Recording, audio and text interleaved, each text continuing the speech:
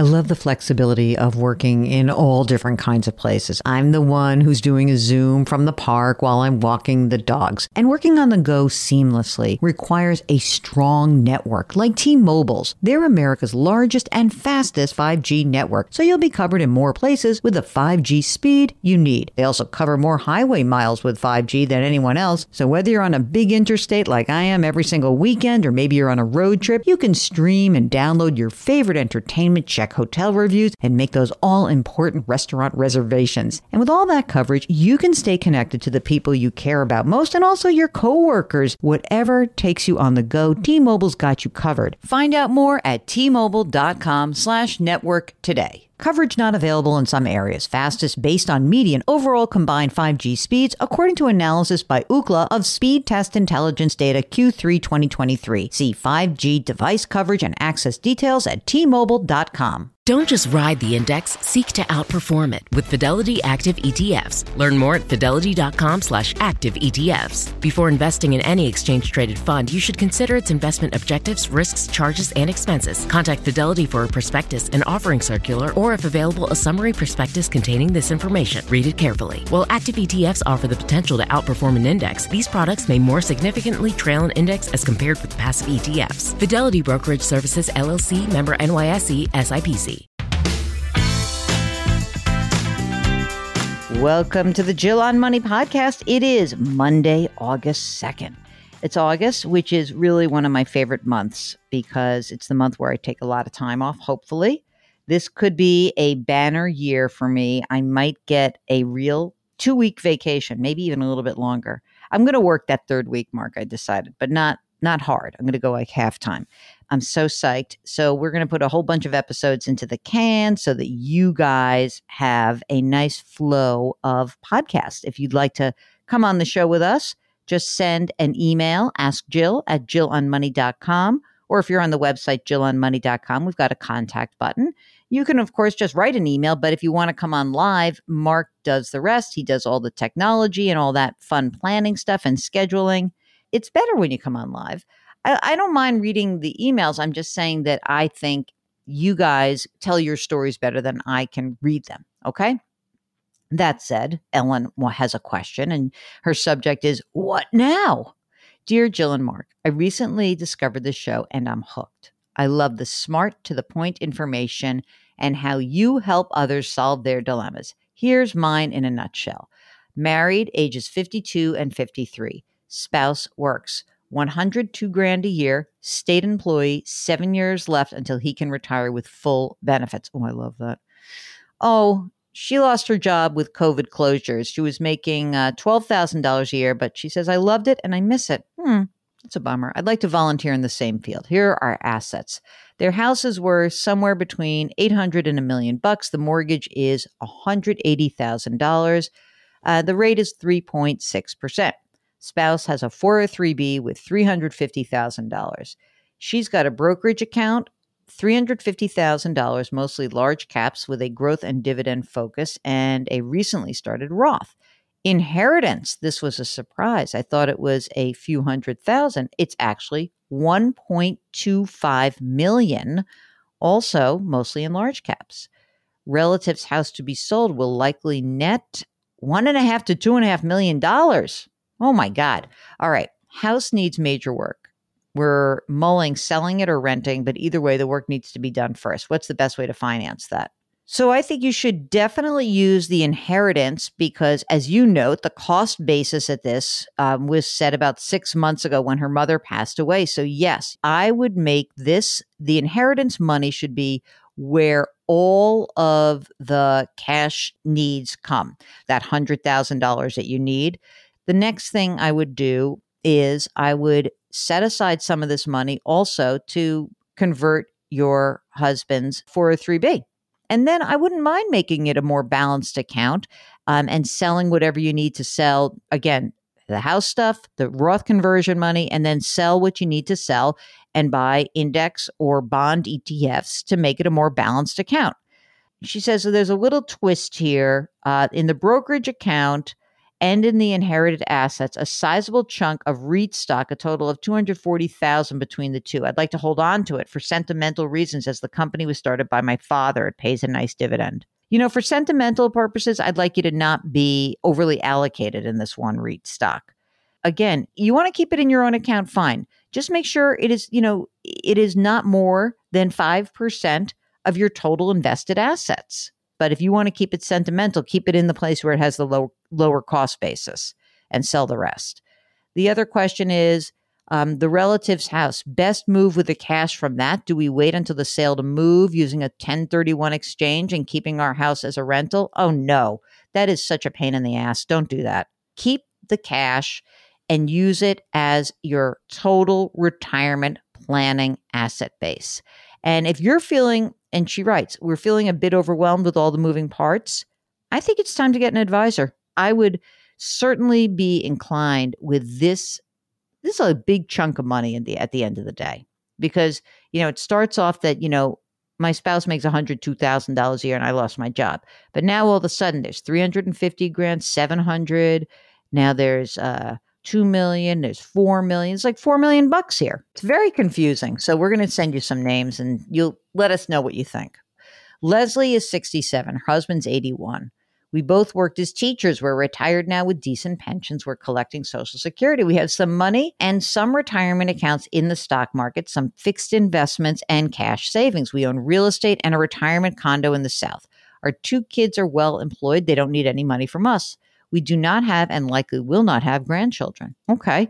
We've got some individual equities as well. We have money in regular savings accounts that are earning bupkis. She didn't say bupkis. I said it. She said nothing. Where can I put money to earn more income? We've got plenty of money to live on, plenty of savings. We're fine financially. We have not noticed a change in our lifestyle. We can afford to do what we like. I feel like we've got too much money in cash and savings. It's not growing. It's not doing anything. Hey, Leslie, how about this? Even put a few bucks into cryptocurrency. I could afford to put more money in risky investments, but not really my thing. I'm not worried for the future. I feel like I'm wasting opportunities. What do you recommend? P.S. I know some people struggle, especially during this weird employment time and pandemic. I'm not complaining. We do donate to charity. Okay. Look, if you have extra money, okay, and you want to put it to use and you want to get real safe with it, then go to depositaccounts.com. You can look for higher yielding money markets, CDs. If you want to add a little bit of juice to your portfolio, sure, fine. But I have to say, there's a part of this that's, if everything's going well, why are we asking for trouble? So I don't want to be glib about this, but, if you want it to be safe, then go to depositaccounts.com. If you want to add a little juice to it, that's fine too. And if you want to do nothing, then give more of your money away. Here's Alan with a question about the pro rata rule with Roth conversions. The pro rata rule is an IRS rule that says what amount of your account is subject or not subject to taxes when you do the conversion from a traditional to a Roth. The rule says that you have to push all of your IRA money together to determine how much income tax you owe when you convert. If you have no other IRAs and you open up a non-deductible $5,000 IRA, right? You just throw money in or $6,000 and then you convert it, you owe tax on the earnings, if any. But if you have $95,000 in a traditional IRA and you're trying to convert the non-deductible IRA, the conversion would be mostly taxable at 95%. So what I want you to know is that the barrier to the backdoor Roth is this thing called the pro rata rule. The whole point of a backdoor Roth is you put money in after tax into this thing called a non-deductible IRA and then quickly turn the switch over and make it a Roth IRA. But if there's other IRA money outstanding that's pre-tax money, it screws it up. Okay? So how do you remove pre-tax money from the equation? The easiest way is if you're able to, you move it into your employer plans. So if you're still working, that's the easiest thing to do is you have an old IRA floating around, roll it into your 401k. All right. But if they don't allow that, you may want to hold off on the conversion. All right. Kelly says, I've got a question about retirement. I'm 60 years old. My husband is 58. We've got $1 million in savings, which includes an IRA, Roth IRAs, a SEP IRA, and a profit sharing that my husband has at work. We have $1 million in assets. This must be an additional that's paid off. So they've got 2 triplex investment properties, a condo, a 2-family home, and their primary residence. Okay, Kelly's got her own business, nets around $80,000. The rental properties bring in $110,000. I would like my husband to go part-time, which I think he could easily do. Right now, he makes $60,000 a year, but he's got the benefits. They own a boat, costs about $15,000 a year between the marina and the winter storage. I would still have my business, which my husband is a big part of. What are your thoughts? Thanks so much. Can he go part-time and keep his benefits? Can he go to at least maybe reduce time? I wouldn't give up my benefits. So number one choice I say is reduce work just to the point where you can keep your benefits. I guess you should go on the marketplace and the Affordable Care Act and shop and see just how much it will cost. But, you got a lot of money, but you don't have a lot of liquidity. So I'd like for you to keep those benefits as long as possible. All right. This is Don, who says, thanks for all the knowledge you share on your show. I'd appreciate your thoughts on how LLC business owners should view financial rules of thumb, because separating business and personal money is different for us than non-business owners. Emergency funds, net worth, investment portfolio, a little differently because of the cash we leave in the business. For example, my wife and I have 6 months of emergency money in our savings account. We also have a couple $100,000 in our agency. To me, that means we've got a lot more emergency cushion because it is easily accessible because of a simple draw. Another example, they're aggressively invested 80-20 stock to bond in their investment mix until you consider the money in the business. Then the number changes. What are your thoughts? Okay, here's really what they have. You ready? He's 58, wife is 54. Kids are launched 26 and 22. He makes $250, she makes $20,000. He maxes the simple IRA. He's going to work until age 62 and then remain on as a consultant until 65. So they've got $95,000 in emergency savings. Okay, that's fine. $850,000 in a simple IRA, $225,000 in business equity, and home equity of about $390,000. So here's what I would say, Don. I wouldn't be so cavalier about, I could just grab my business equity whenever I want. That's fine.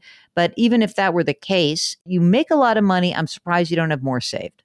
And I would say that business equity thing, I'm not into this whole, I think I have an LLC, so, I'm familiar with this.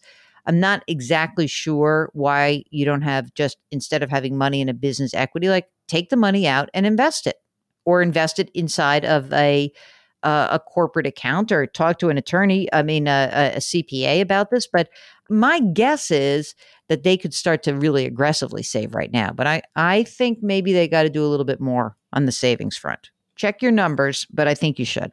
All right, that's it. That's the program. Have I been a buzzkill today, Mark? I know, it's not really good. It's not great. I'm sorry. I think that many of the people out there who are looking hard at trying to save money and retire and do that, run your numbers. You can do this, especially if you're running a business. You know how to very quickly run an analysis of the future. Thank you very much for listening. If you have a financial question, ask Jill at JillOnMoney.com.